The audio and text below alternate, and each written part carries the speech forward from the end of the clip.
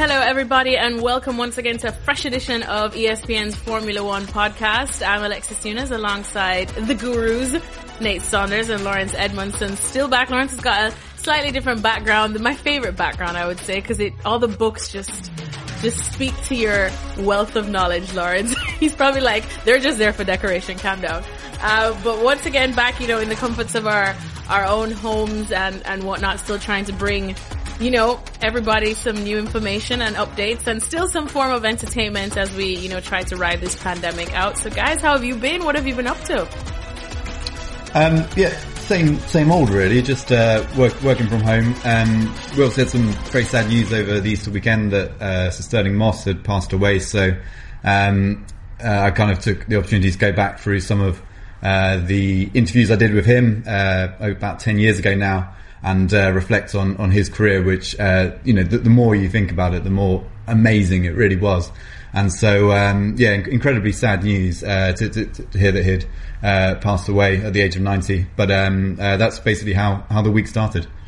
I know, it was a bit of a side note. I know we did get to do a quick hit, just you speaking about his legacy and whatnot. And I think even after that, I obviously was watching more stuff on television and the news and just reading up a bit more about him too. Because my neighbors, I suppose their father, they're from Australia, grew up with his time. And it was funny because they told me the same quote that you told me, Lawrence, about, if you're going fast on the motorway and people go, who do you think you are, Sterling Moss? And just thinking of that speed and thinking of the evolution of Formula One and the cars back then, it was like, now you would never get into a car like that and go those speeds. But I mean, absolute testament. Found it interesting that you said he had never won a championship, which is crazy, but he's still so revered, in the motorsport world. And Nate, I have to just go to you. Do you have a favorite memory about him or just something you liked about him? Well, what was interesting, I think every person who read that news or knew about Sterling Moss basically ended up down a rabbit hole about Sterling Moss that day, because I certainly did. The more I read about him, you end up thinking, I'll read about this race and read about that race.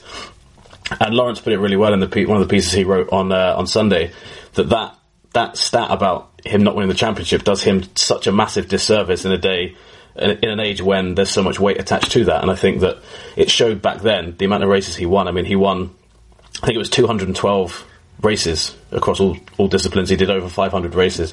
So, he was a guy who was incredibly quick over so many different things, and his career was cut short as well by a huge crash as well. So there was something that Sir Jackie Stewart was saying on the BBC. He said if he'd raced into the 60s, we could have had, you might have had Moss versus Jim Clark, which was, sort of the, I guess, the two greats of their respective eras from a British perspective. So the fact we didn't get that was actually what I was reading about and kind of regretting that didn't happen. But yeah, an unbelievable guy to read about. One of those people that you think the stories you read must be false in some way, because they're all so incredible what he did.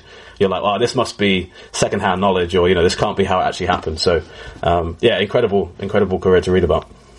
Yeah, it definitely was. I think after Lawrence definitely shared his tribute to him, I went up and started reading a bit more. An absolutely fascinating career. Definitely he will be missed, but, as I said before, his legacy does live on, and I think we'll continue to speak about him, in the world of motorsport. And then moving on, unfortunately, we still don't have any action just yet, but, what have you guys been working on and writing on? Because I think there might be some news on the French Grand Prix. As we've spoken about a few times, there's been postponements and cancellations that have pushed the provisional start of the season back. And it was the French Grand Prix at Paul Ricard was when a lot of people thought the season could start. It's a facility that has a private airstrip. There were suggestions that they could run a behind closed doors race there. But the lockdown in France has been extended, and the ban on big events has been extended even further than beyond May 11th, which is when the lockdown has been extended to. And so that race isn't going ahead as planned on June 28th. So it means that the earliest we'll get an F1 race will be July. And again, it's a big guessing game about when we'll actually start.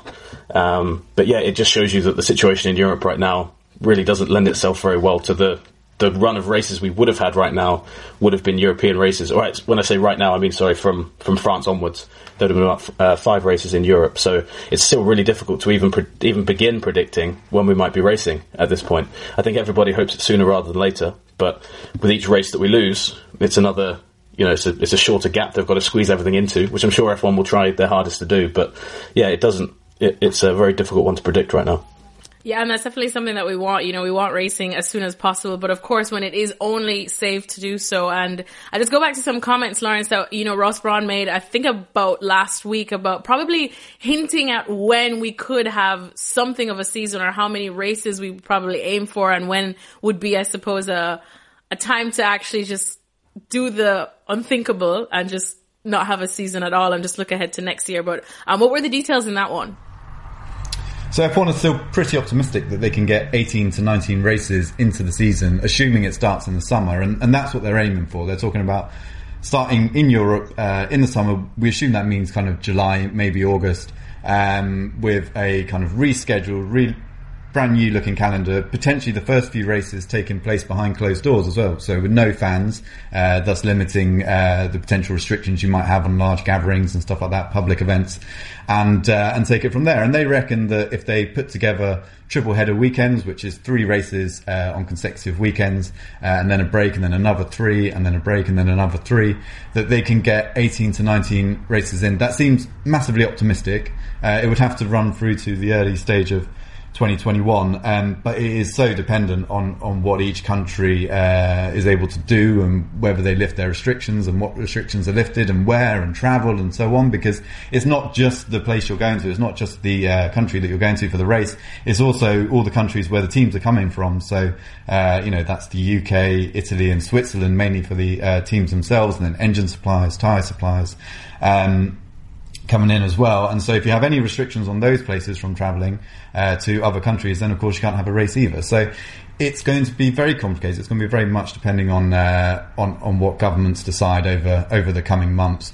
But with that ultimate optimistic kind of approach that F1 seems to be taking so far, then we're looking at potentially a summer to start 18, 19 races through to maybe even January next year.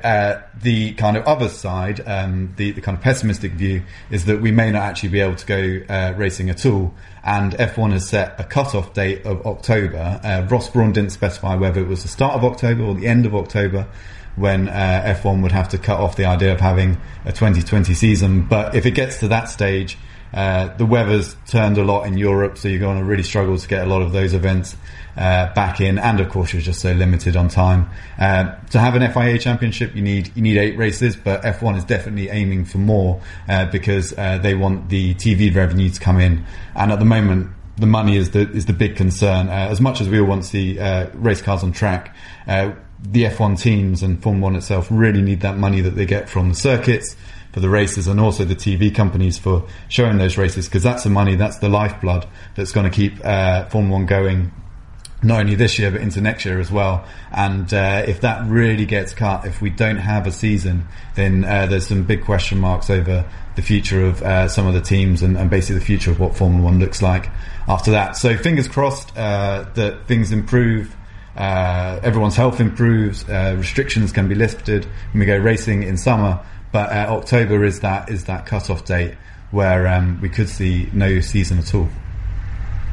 Oh, goodness. Let's hope it definitely does not come to that. Although, a wise man once said, cash is king. We all know. Dash Lewis Hamilton.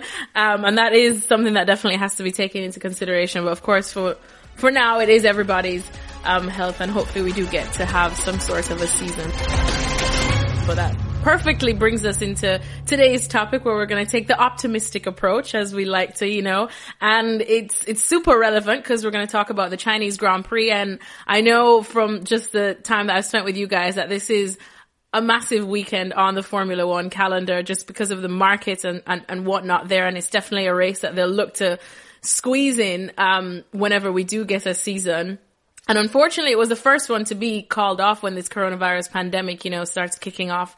But now let's look at the good times of the Chinese Grand Prix, straight from how it came to be, what makes it so special, what's the circuit like, and then probably go through some of the more memorable moments that undoubtedly you guys must have covered as well. So let's just start straight from, the beginning. How did it come to be? Well, the very early beginnings of race in China was back as early as 1998, 1999, and there was a circuit called the Zhuhai International Circuit in a different part of China to where the current one is, and they were quite hopeful of getting a racing going there. And Bernie Ecclestone, who ran F1 at the time, was quite hopeful of getting racing going there because it was such a big potential market. I mean, that was recognised very early on, that if you make F1 big in China as a sport, you're going to have so many more eyeballs on it. You've got so much industry there that can potentially get involved, sponsors, so on. A lot of money, but it didn't happen. So the kind of commercial deal kind of didn't quite get there, and the track was never signed off by the FIA for racing. So then they looked to a brand new permanent circuit, which was going to be built outside Shanghai, which is the one we have now, the Shanghai International Circuit. Now it's not in Shanghai. It's actually about a kind of 40 to sometimes hour and a half drive out, depending on how the traffic is. 40 minutes, 1.5 hour drive. And, it's in a place called Jiading, which, was originally, or the area where the track is was originally swampland.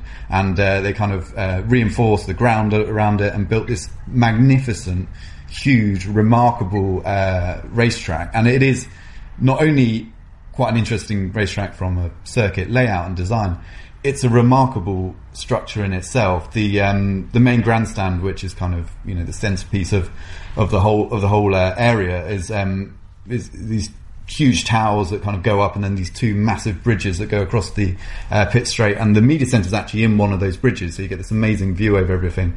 And the paddock is giant.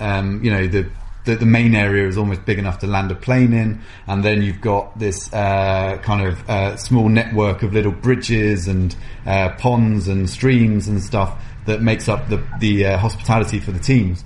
So it's actually the first time I went there, I had to get a map because it's such a little maze out there in the paddock, and there's so many little kind of dead ends and roundabout bits where you can get lost. I had to get a map so that I could find out where each team was, and quite quickly you learn like little shortcuts and stuff. But it's unlike anywhere else Formula One goes in that regard.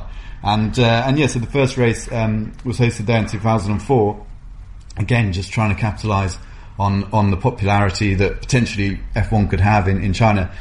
And it's never really kind of kicked off to the extent that they would have liked, but still F1 sees it as a hugely important market. Many of the car brands in Formula One see it as a hugely important market. And so we keep going back, and there's also often talk of a second race at some point popping up in China, but we'll have to wait and see. At the moment, obviously, we're just trying to get the original 2020 Grand Prix in China underway. But it's a very, very different to anywhere else we go with Formula One. But that's pretty much how it started. Just that desire to capitalise on the money and the potential fan base in China. And then just from, word on the ground, because I know you guys, of course, know Formula One journalists, other ones, probably some based actually in China. What's their feel on how it has developed? Because I'm assuming it has developed somewhat, at least, even though it's not the boom, I suppose, that you say that they were expecting. The funny thing is, actually, there used to be a big grandstand at Turn 1, and also a big grandstand right round the back of the track before the kilometre-long straight, which is Shanghai is quite well known for. And actually they removed the grandstand at Turn 1, and they covered up the grandstand before the long straight to turn it into essentially a big advertising hoarding. So it hasn't really gone that well. It hasn't really attracted people. But last year was the Chinese Grand Prix coincided with Formula One's 1000th championship race, and that was quite a big deal. And they had sellout crowds there, and there's some real optimism that these were genuine fans, and there is a very genuine fan base there, an incredibly passionate one as well. They will bring gifts for drivers, they will kind of create their own banners to hang from grandstands and stuff like that. They are really, really into it, but it's still quite a niche thing there. So there's one regular Chinese journalist, a guy called Frankie Mao, who's a good friend of ours, and he travels to each race. But that's also an example. You've got such a big country like China, and yet there's only one journalist who can make it work. Race in, race out, and go to as many races as he possibly can. Whereas you look at, say, the UK, and half the media centre is from the UK. There's a huge amount from France, from Italy, from Spain as well, less so with Fernando Alonso leaving, but Germany as well still has a huge following. So when you compare it to F1's heartland, it's still a long way away in terms of popularity, but there is a hope that it's kind of starting to grow. And ever since Liberty Media came in 2017 and took control of F1 again, their goal was really to expand Formula One in China and also in the USA, but those are the two key markets. So they're putting a big push into it, and I think based on last year's Grand Prix, the 1000th Grand Prix, the packed grandstands we saw.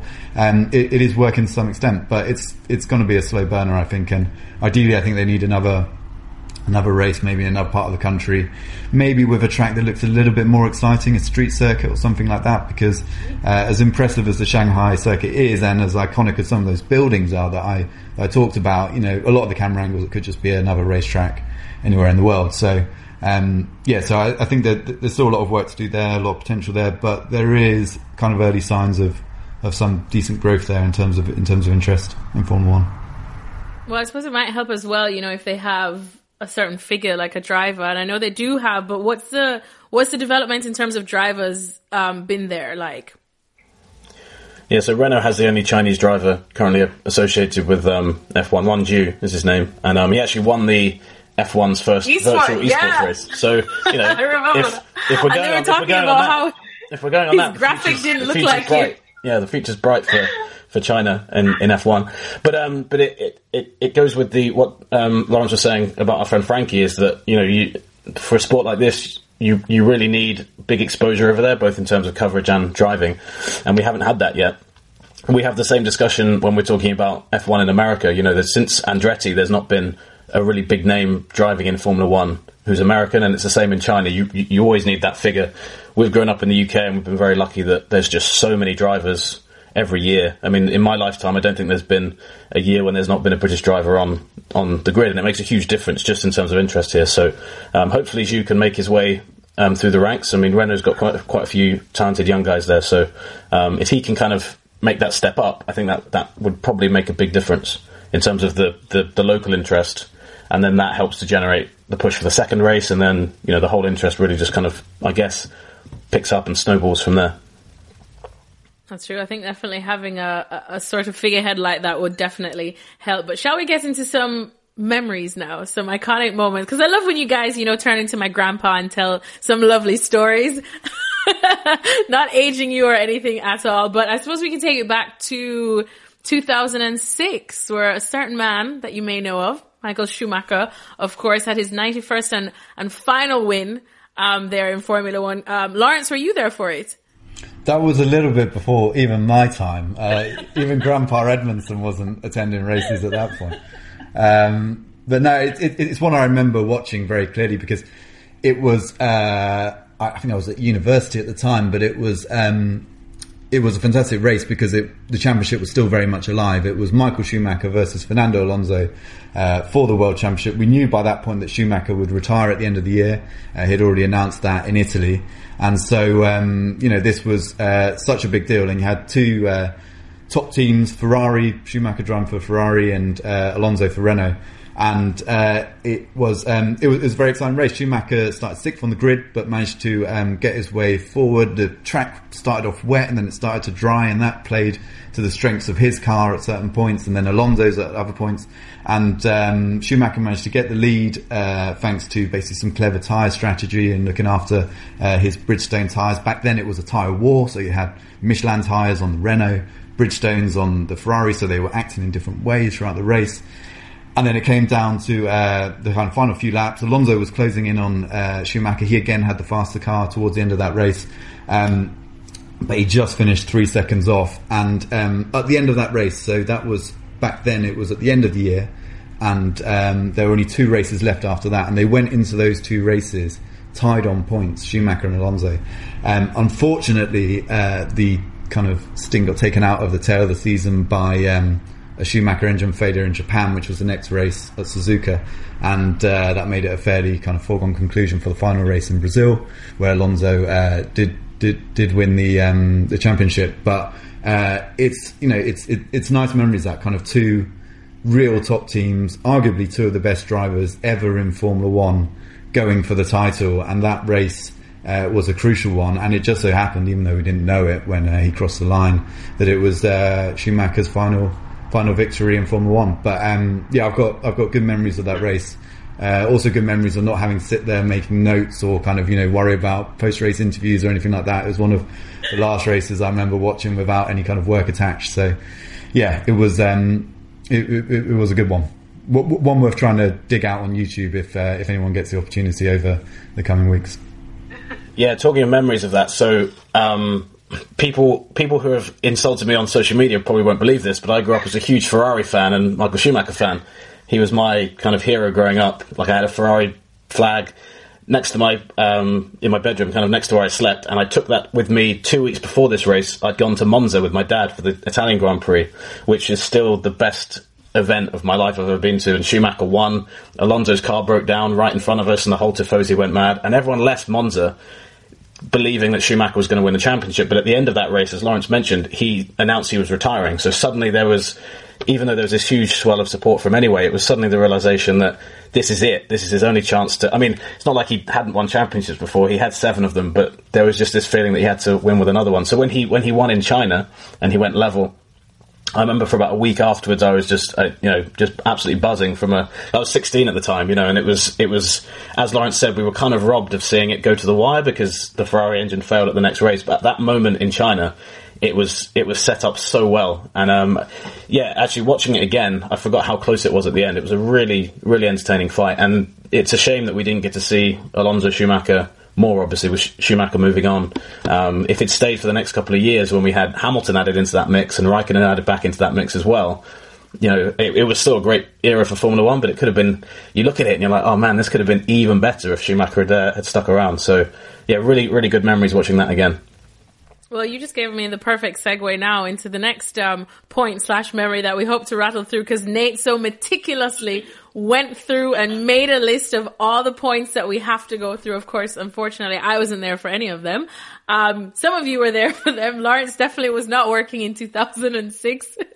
I won't age him that much either, especially when Nate just said he was 16. But moving on to the next one, of course, it has to be Lewis Hamilton, and, him basically in 2007, as you said, blew his chance at winning the title, which is so uncharacteristic of Lewis.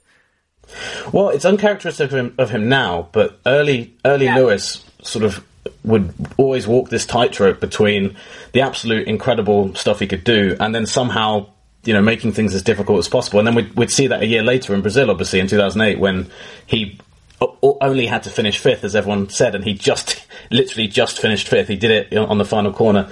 And that was what was quite compelling about watching Lewis when he was young, was that he was always on this fight. You never knew what was going to happen with him. He was so quick, but there was just sometimes things would happen.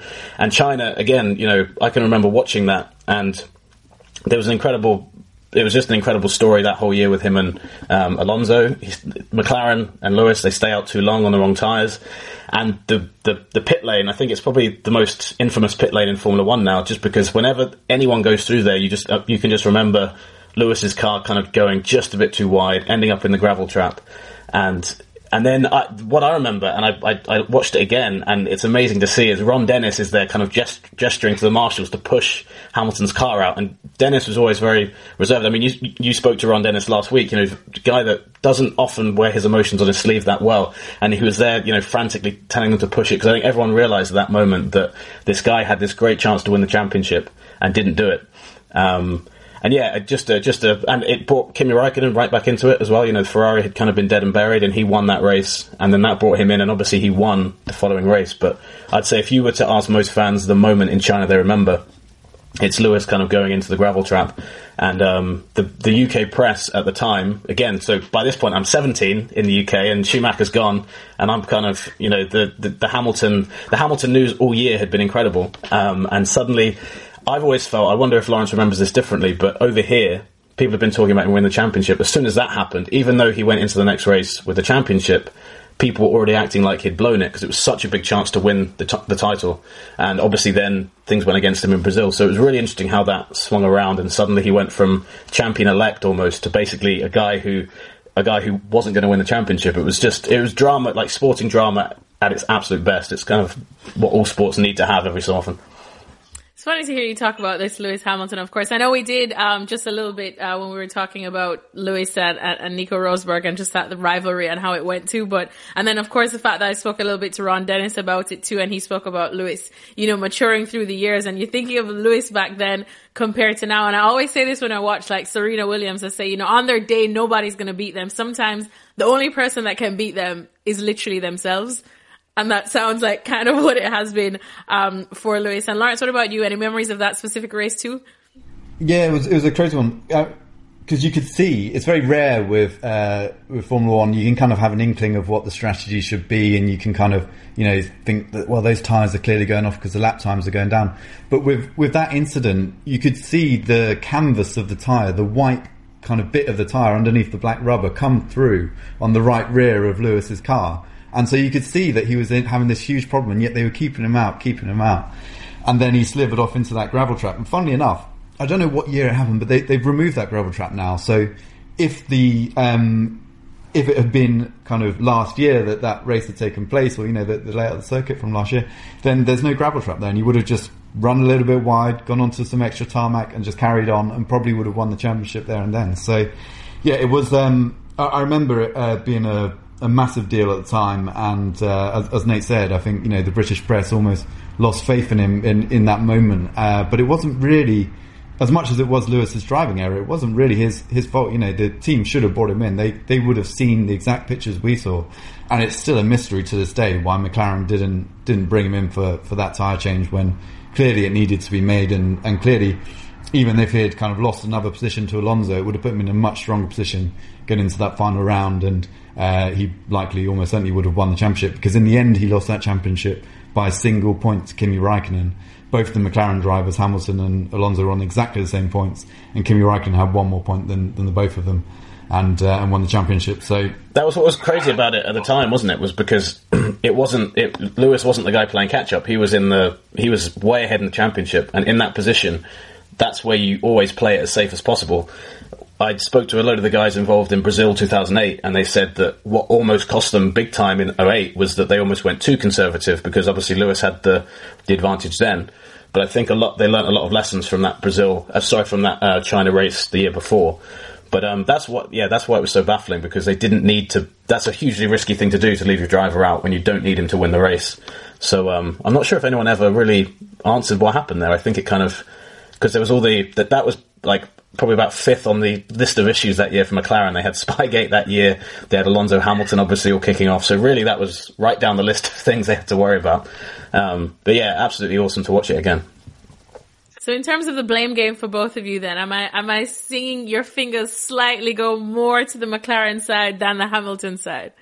Yeah, that was definitely McLaren's fault. They should have brought him in, and I'm not entirely sure what was going on that year, because it was a very unusual year, that whole season at McLaren, with the fight between Alonso and Hamilton, and the team politics going on inside. So I guess we need for some autobiographies to be written to get a bit more of the inside story on that one. Well, Lewis did say, didn't he, wait till my autobiography's out for the 2016 mechanics swap, so maybe there'll be some juicy stuff in there.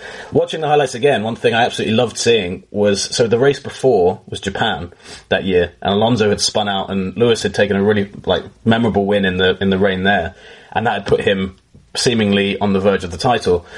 When Alonso's on the podium in Brazil, he's got this smirk on it. Even though he's not won the race, he's got this smirk on his face. And you can just imagine what he's thinking at that time. I think if he could have given the title to Kimi and not to Lewis at that point, I think he easily would have just handed it over to him, because he was that race gave him a chance of still being in the fight. But you can see what's going on in his mind there. He's thinking, okay, Lewis could have won it today. Somehow he hasn't, and I'm fighting again. So if you can find that video and watch it, there's a moment, you'll see the moment I mean, where Alonso's just got this little smirk on his face that, to me anyway, it was a guy thinking, thank God this is, Lewis isn't up here, and he's not even in the top, in the points. Right, so let's move on now to the next point, even though, oh God, I love me a Lewis Hamilton story, but we do have to go on to another big name, in Nate's list, and it is Sebastian Vettel, and he's not suited up with who he's suited up with today, but his first win at Red Bull, this is in 2009. Yeah, and it was also Red Bull's first win. So this was a huge deal. And it was at the start of the 2009 season, which is best remembered for Brawn's domination. So Ross Brawn owned the team back then. He bought it off Honda for £1 when Honda had decided they wanted to leave the sport. And they'd rocked up in the final test, and then the first few races looking absolutely dominant. But in the wet in Shanghai, as kind of alluded to earlier, it's a very different track to a lot of other circuits. And Brawn, having done no real pre-season testing in the wet, they'd only had a few laps in Malaysia, I believe, because that race had been called off. And Brawn had by kind of just being in the right place at the right time, Jenson Button had won that race, despite the fact that when they got the car back on the grid in Malaysia, they turned the steering wheel upside down and a whole load of water came out of it, and they said that the car would never have actually restarted had they needed to get it going because the steering wheel was completely knackered, and they were not going. So they got to China and they just weren't quite on the pace, and Red Bull really were. But that was an interesting season because it was a season that, in kind of the normal spell of things, probably Red Bull should have won, but Brawn started off so strongly, and they had this double diffuser at the back, which was a kind of real innovation in Formula One, taking the kind of grey area of the rules and expanding it to the maximum, and finding some performance there. So Brawn were dominating, but that was the one race in that sequence early in the year that the Red Bull came out on top. It's worth noting as well that the race swapped places in the calendar that year. So it had been 2007, it had been a championship deciding race, or at least a championship, an important race in the championship. So it had gone to the other end of the season. So it really kicked off. It kind of marked Vettel as a potential championship contender that year. And there was such a buzz about Vettel then as well, because Lewis and McLaren that year had really fallen off the pace. So we've talked a lot about Mercedes dominating, but that year Vettel winning that race was quite important, because otherwise we'd have just had this sweep of Brawn GP victories with Button. And I remember at that point Vettel was kind of, they were calling him Baby Schumi and all these things. There was a load of excitement about him. He'd already won the Italian Grand Prix the year before, but he finally had this. Not only was he as talented as we know he is, but he also suddenly had a front running car, so it really raised the optimism about him maybe getting himself in the title fight that year. Oh, the good old days of Sebastian Vettel. They're not over yet. We can't say they're over yet, but you never know. There may just be another crown prince that wants to come for the throne. Oh, okay, so 2010. Memories there of the Chinese Grand Prix then, Lawrence, because I see some explosive things happened then, yeah, according to Nate's notes. So this was before I was travelling to races, but I remember waking up very early to cover the practice sessions, and that used to be one of the worst parts of the job, was waking up at kind of 3 a.m. or something, getting into the office. You're the only one there. You've got a can of Red Bull to try and get you through it, and doing live blogging and so on. But then one of the most bizarre things I've ever seen happen on a track happened. Sebastian Buemi was driving down the long back straight that I talked about earlier, slammed on the brakes, and the front two wheels exploded off his car, just went off in completely different directions, which is pretty unusual to see anyway, as obviously it was a suspension failure, an upright failure on the car, but the fact that by then we also had these safety mechanisms which are basically called wheel tethers, so you have the wheel itself is tethered to part of the suspension, so they really shouldn't go flying off, and the idea of that is so that they don't go into the crowd or into marshals and so on, or into other cars. So it was a real surprise, because these tethers are meant to stay there, and if you go and type F1 GIF or anything into like your WhatsApp chat or whatever, you're likely to find this, because it's such an unusual moment, such a bizarre sequence of events. And anyway, so it turned out they'd had these brand new suspension uprights on there, and they hadn't kind of tested them up until that point in Friday practice, and they just failed, exploded off.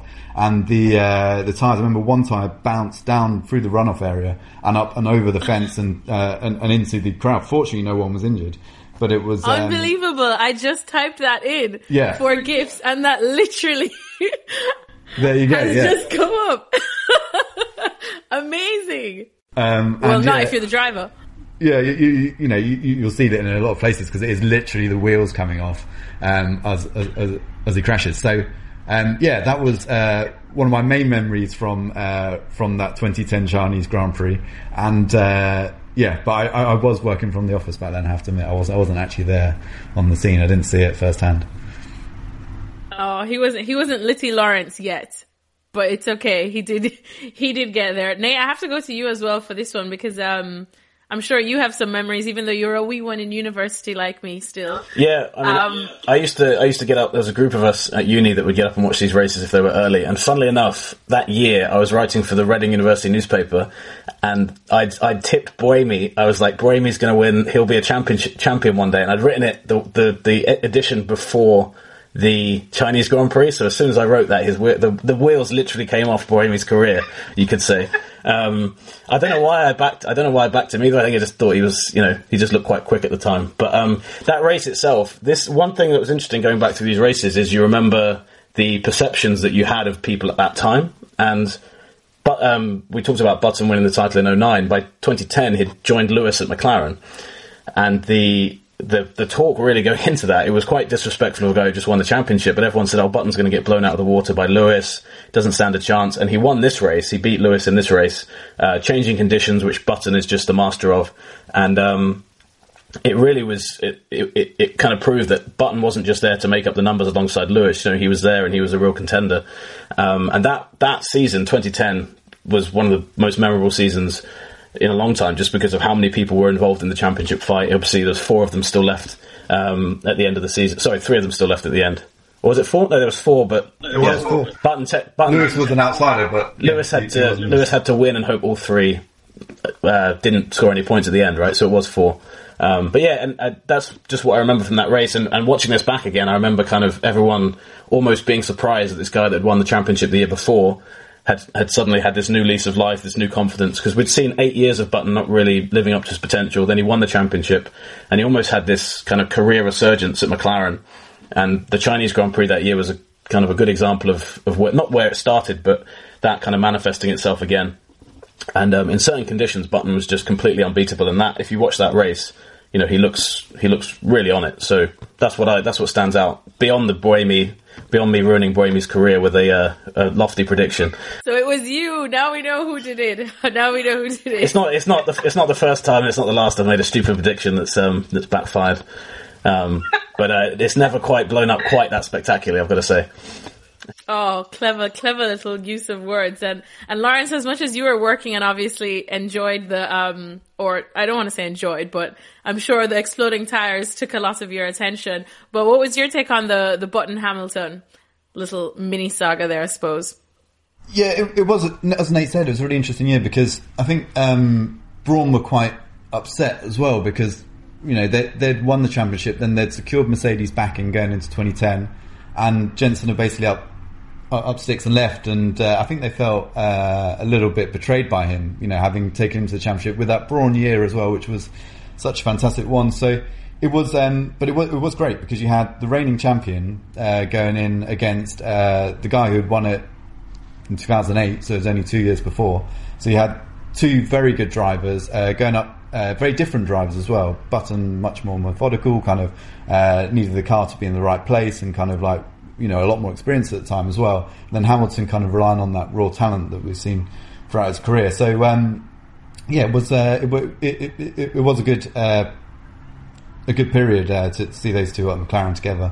And that was one little kind of battle along the way that Button came out on top of. But as Nate said, it was very much kind of down to conditions and stuff like that for him to take the victory there.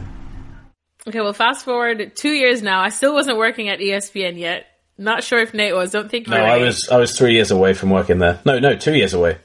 Wow, yeah. Didn't we start the same year? The clock was ticking. Yeah. I started 2014. I started. I just got my 5-year thing. I started 2015 for me. So there we go. So I was 3 years away from it, but 2012 now, I suppose we can call it Mercedes' first win, and that was the beginning of an era that we're all still living in, wasn't it?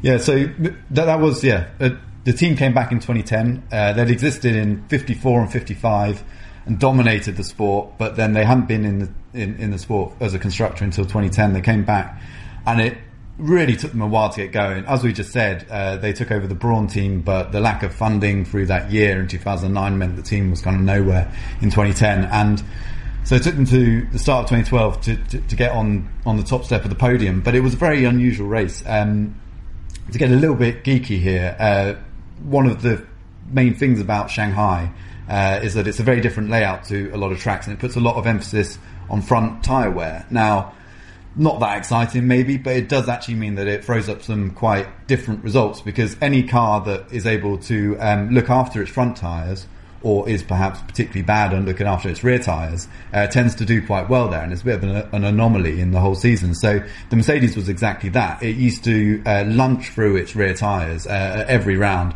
So the car was fundamentally quite quick over a single lap, but would just destroy the rear tyres. And but in China that didn't really matter because it was all about looking after the front tyre, and the Mercedes could do that quite well. So Nico Rosberg took pole position by, I think it's about half a second from Michael Schumacher, his teammate, in 2012, and it just went to show how well suited the car was to that track. And then in the race, Schumacher, I think, had a dodgy pit stop where a tyre wasn't put on correctly, and as well, he dropped out, and Rosberg went on to win. So it was a massive win. It was Nico Rosberg's first win as well. He had been knocking around in Formula 1 since 2006. I think a lot of people had kind of lost faith that he was going to be this great driver that we maybe thought he was coming through the junior categories, and obviously he was trying to live up to his father's 1982 title as well. So he was trying to kind of go in there and win races, but it just didn't happen for him until 2012. But even then, it was a one-off. It was a very unusual race for that season. The Mercedes was quick elsewhere, but it was a championship that was fought between Red Bull and Ferrari. So this was their single race win that year, but it was also the start of some pretty big things to come, because in 2013 they won 3 races. Then obviously in 2014, when the engine regs changed, they went and won pretty much the whole thing. So, and they've been doing it ever since. So those are the days when Mercedes just won 1 race in a season. Yeah, those are the days. It is strange to think, isn't it? Like it's a weird thing, but you know, a lot of the same faces. I rewatched a bit of that just before doing this podcast, and there's a lot of the same faces on the pit wall that were there that are there now. You know, so it's very much the same team, and you know, it just goes to show that team that is winning championships now. A lot of them know what it's like to, you know, get the odd podium here or there, the one win in the season. So they've been there and they've done that. It's not always the case that these teams that look mega dominant now are full of people who are just used to winning. They realise how hard it can be in Formula 1. Nate? Yeah, I mean, fair play to Rosberg, because if you'd bet in 2010 that he would have taken their first win and not Schumacher, it would have looked like a stupid bet. And maybe we should do like a podcast about Rosberg and Lewis. Maybe we should do that sometime. Oh, that would be a brilliant idea. Spoiler alert. Oh. But yeah, and you know, but Rosberg. But hey, that's a discussion for another day. Anyway, yeah. So Rosberg that season, I remember that, like Lawrence said, no one really had the faith really in him anymore, and it kind of put him on the map. And that year, it's a crazy start to the season where it was 6 out of 7 different winners. And really, you just don't see that in Formula 1 nowadays anyway. But it was the sort of time when you turn a race on and you really felt that anyone could win a race that season because it was just so wide open. So yeah, good fond memories of that season as well. And Schumacher, I remember being so annoyed with Mercedes at that race because Schumacher still hadn't had a podium at that point. He got one in Valencia later that year, but it kind of showed how disappointing his comeback was, because even by then he hadn't been back on the podium at that point, which again you wouldn't have predicted a couple of years earlier. So like I said, funny to go back and remember what the narrative was at the time and the way people were viewing different things. All right, shall we move forward now to 4 years later, 2016? I enjoyed this story, Nate, when I had to do my research on it, but I'll probably let you guys say it exactly when a certain someone earned the nickname Torpedo. Yeah, well, this was the big story that year, and it all culminated with Verstappen being promoted to Red Bull and Kvyat being demoted.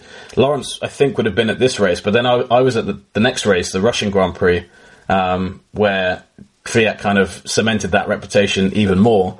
You know, he'd been called the Torpedo. I'll let Lawrence take it away from the description of the China incident. I think you would have been there, 2016, or was that one of the years you didn't go to China? No, yeah, I was there that year. I think 2014 was my first Chinese Grand Prix on the ground, because it's quite a difficult one to get to. But yeah, so 2016 I was there, and yeah, it was at a time when Kvyat was Red Bull's kind of, you know, number 2 driver. He was the guy kind of coming through alongside Ricciardo, and the guy who he had replaced there when Sebastian Vettel had gone to Ferrari, he found himself alongside going into turn 1, and Kvyat, I think, as most of us felt at the time, quite justifiably put his car up the inside. He was fighting for position, but that meant that Vettel had to take a little bit of evasive action, and that took him into his teammate at Ferrari, Kimi Räikkönen, and Räikkönen went spinning off on the edge of turn 1. And so in the end, Vettel, I think, finished second. I think Fiat was third. Is that right? Anyway, they got into the podium room at the end. Rosberg had won, and Rosberg and Vettel are there kind of talking in German about what went on, and then all of a sudden they stop chatting, and Vettel's just there next to Fiat, and they're both kind of looking at the screen, and then all of a sudden Vettel turns around and he's like, "Hey, you were the guy who kind of came up the inside of me like a torpedo." And no one had kind of imagined that torpedo would be the word that would be used to describe Kvyat's action in that point, but it stuck to the point that Kvyat is now kind of regularly referred to as the torpedo because of that move, which again I think he did quite justifiably on the inside of turn 1 in China in 2016. And to be fair to Kvyat, as Nate will take the story on in Russia, and he kind of cemented that name, but to be fair to Kvyat, he's embraced that to the point that even, I can't remember which race it was, one of the races quite recently, he had torpedo on his helmet. So he had the word torpedo and a picture of a torpedo on the back of his helmet. So he's embraced the kind of Vettel mockery. But it's a great, one of those really great, we call them green rooms. So like the green room just before they go on the podium, and you get to see some proper raw emotions between drivers. Famously, Nico Rosberg and Lewis Hamilton threw some podium hats at each other. But that moment with Kvyat and Vettel, track it down on YouTube, because in terms of awkward moments, it's right up there, because Kvyat's there like laughing and saying, we were just racing, and Vettel's calling him a torpedo. So yeah, well worth watching, pretty funny to watch. And funny as well to watch Rosberg in that, because he's kind of the third wheel in that argument. He's kind of sat in the background just kind of watching this fight break out. Well, not really a fight, but this verbal sparring going on. And you can see that, you know, he kind of obviously didn't know the incident they're talking about. So you can watch his face and he's kind of awkward about it. The sad thing for Fiat was, I think if that had been alone in isolation, his career might have been okay. But when we got to Sochi, he absolutely torpedoed again into the back of Vettel and took Vettel out of the race. And then in the week between that race and Spain, he was demoted. And I remember Vettel going to Christian Horner, obviously his old team boss, and having a word with him there. And that was quite a big story at the time. You know, was Kvyat. I think a lot of people thought Kvyat was very talented, but he seemed very kind of unpolished, like not quite the finished article. And those incidents seemed to really ram that kind of home for people. But yeah, mad to think now, because his career really, from that point on, you can really see his career really went the wrong way for him. You know, it was downhill from that point. So, yeah, from a Fiat point of view, probably not a race he's that fond of remembering, even though he did get on the podium. It was very bad luck as well, because it was at a time when Verstappen was coming up at Toro Rosso, and he'd started his second year at Toro Rosso, and both Max and his father Jos were pushing incredibly hard on Red Bull to try and get him pushed further up the ranks. And it was clear that Max was, at that point, even then, the future of Red Bull's driver program, and Kvyat was kind of standing in the way. So yeah, in the end, it turned out to be a very easy decision for them when Kvyat made such a big error in Russia, and that gave them the opportunity to demote Kvyat down to Toro Rosso again and put Verstappen back up. So yeah, it was an interesting time at Red Bull around then, and of course now we look at Red Bull, and Max is the guy leading the show there. Well, speaking of massive moments for Red Bull, I suppose we can fast forward to 2018. This is the one I wanted to get to, because Danny Ricciardo, I mean, we could talk about him and talk to him probably for hours on end. We will test that theory eventually, but massive win at the Chinese Grand Prix. I actually did get to see this one in a lovely little show that's going around in 2018, but I suppose you guys actually got to live it live, whether you were covering it being there or not. So just what was that like? Because it was a nice little tactical genius moment as well from Red Bull, wasn't it? Yeah, that's right. So there was a fairly late safety car in that race, and that really threw it wide open again. Red Bull really shouldn't have been the team that was the most competitive there, but they took a gamble because they were kind of at the back of that top 3 team battle between Mercedes, Ferrari and Red Bull, to put on soft tyres at a late pit stop, double stack their drivers, sent them both back out. Max Verstappen and Daniel Ricciardo chasing down the pack. Max took out Sebastian Vettel on his way through, he also ran wide trying to overtake Lewis Hamilton as well, which I think is when he lost the position to Ricciardo, but then took out Sebastian Vettel, so he ruined his chances. But Daniel Ricciardo just showed why he is so highly regarded by so many people, because he was able to go there, pull move after move, work his way back into the lead, and win the race. And it was a crucial time for Ricciardo, because his contract was up at the end of the year, and there was lots of talk back then of would he go to Ferrari, would he go to Mercedes, would he be able, would he stay at Red Bull, what would he do? And he was really kind of lifting his stock with drives like that. Meanwhile, Max, who we know is very naturally talented, an incredibly good driver, was actually having an awful start to the season.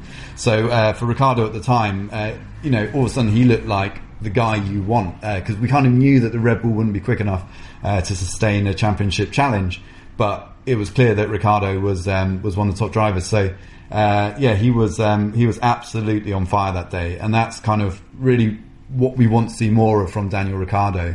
In the end, as it turned out, he went to Renault as a result of all that kind of horse trading over the driver market that year, which is unfortunately put him back in a car where we don't see him up the front winning races like that much anymore. But that 2018 race lives long in the memory, I think, and will continue to do so. So when it comes to Ricciardo trying to work his way back into the top team over the next few years, I think that 2018 race will often be used as remember when he did this. He really is kind of a driver on, operating on the top level. Nate, I have to go to you because you only wrote a book about Danny Rick, so... Yeah, absolutely. It was kind of a shame watching this in a way because, like Lawrence said, he kind of has moved away from the top end of the grid now, so we don't see this. But Lawrence is absolutely right that at this point, I actually looked back at what we wrote right after that race, and it was basically saying that it was like an audition from Ricciardo for a top seat, and by top seat we meant Mercedes or Ferrari. Because at the time there was question marks over Kimi at Ferrari, there were question marks over Bottas at Mercedes, and really it was just a really complete drive. And the contrast of Max had a really messy season. He would have a crash in qualifying in Monaco a couple of weeks later, which again cost him a chance of winning, and Ricciardo kept delivering in those moments. So it was great. And if you find this race, his overtake on Bottas to get into the lead is absolutely fantastic. So Daniel Ricciardo, a few years later, it might have been at this race, it might have been later, but somebody asked him his philosophy about overtaking, and he said, well, I just decided to lick the stamp and send it. And I think it was in the Bottas move. It might have been, he's done so many of these like late braking, but he's coming up to Bottas, and Bottas is, I guess, is almost timidly defending the corner, but also is, I guess, wary of crashing out of the race late on. And Ricciardo there's not much space on the inside of the corner, and he takes it, and he'd outbrake to pass Lewis about 2 laps beforehand.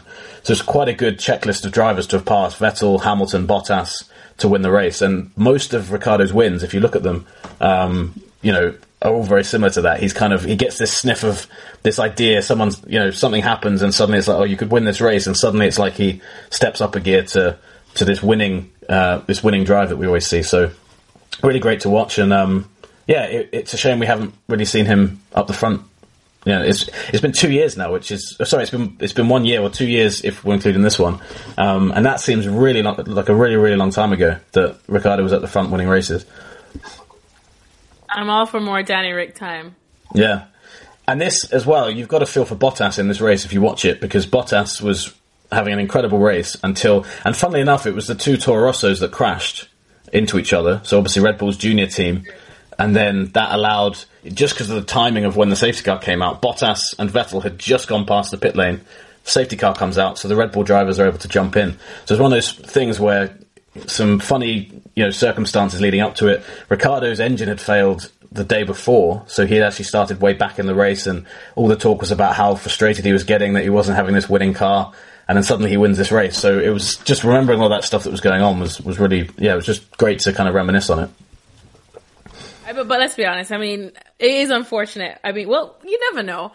We can't keep a good man down. At least that's what I'm hoping. We hope to see some more exciting fireworks, at least on the circuit, from Danny Rick, not just on his social media, because he's up to some pretty interesting stuff today from what I saw.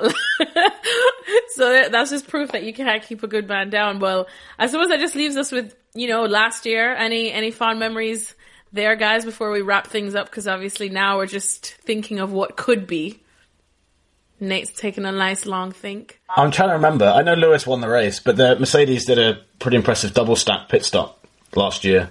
So Red Bull did similar, but they had a big gap between their cars. But last year, Lewis and Valtteri basically, I don't think there was much of a gap between Hamilton being in the pit and Bottas being in the pit. I remember that being pretty impressive to watch. But yeah, the start of last year, it's hard to remember individual moments because Lewis won so many of the races. It's kind of all blurred together. But again, Lawrence was there, so he probably remembers better than I do what was going on. Yeah, no, I remember that. It was also an unfortunate moment for Valtteri because at that point we thought Bottas was going to be, quite a title contender, and I think I'm right in saying he qualified on pole, but then got some wheel spin over the line, the kind of checkered flag line that goes across the track, and that kind of cost him position into turn one. But it's I don't have a huge amount of memories from that race. I have to admit. It's an interesting place to go to every year though, and it's a place that's changing dramatically as well. Like if I remember, even this short period of time I've been going there, the skyline that you can see from the media centre in the opposite direction from the pit straight is building up quite quickly, and Jardine itself, which I think was originally a very small kind of almost walled city with a moat around it, probably about 20-30 years ago, is now expanding rapidly, and it's it's very very much a case of China. So yeah, a lot of my thoughts or memories of China are kind of negotiating my way through traffic jams and on the underground and stuff like that, trying to move around Shanghai, which is always fun. And then so hopefully we can go back fairly soon and do it all over again, because it is a good circuit, even though it's a fairly modern circuit. It's a Hermann Tilke circuit. It is actually still a very good circuit for racing. So hopefully it's one where we will go back to this year and create some more memories, get another race like 2018. Well, thank you guys. I love your memories. I love when you turn into my grandpa, as I said. Even though we just discovered that Lawrence is the true grandpa of the group, I didn't even know. Lawrence was working when Nate and I were still piling in our final exams at university. I hide my age well. I carry it well. Unfortunately, if you stood me and Lawrence next to each other, people would guess the other way around. So I think Lawrence wins in that sense. Nonsense. I say your rosy cheeks bring it back, Nate. Your youthful rosy cheeks. Well, thank you guys so much. Hopefully we can get together and have another great podcast soon come next week. We have so many ideas to keep everyone entertained and busy. Hopefully, they do get to come into light and we can continue making the most of this. Well, we want to say downtime, but hopefully we do really get some action sooner than later once it is completely safe to do so.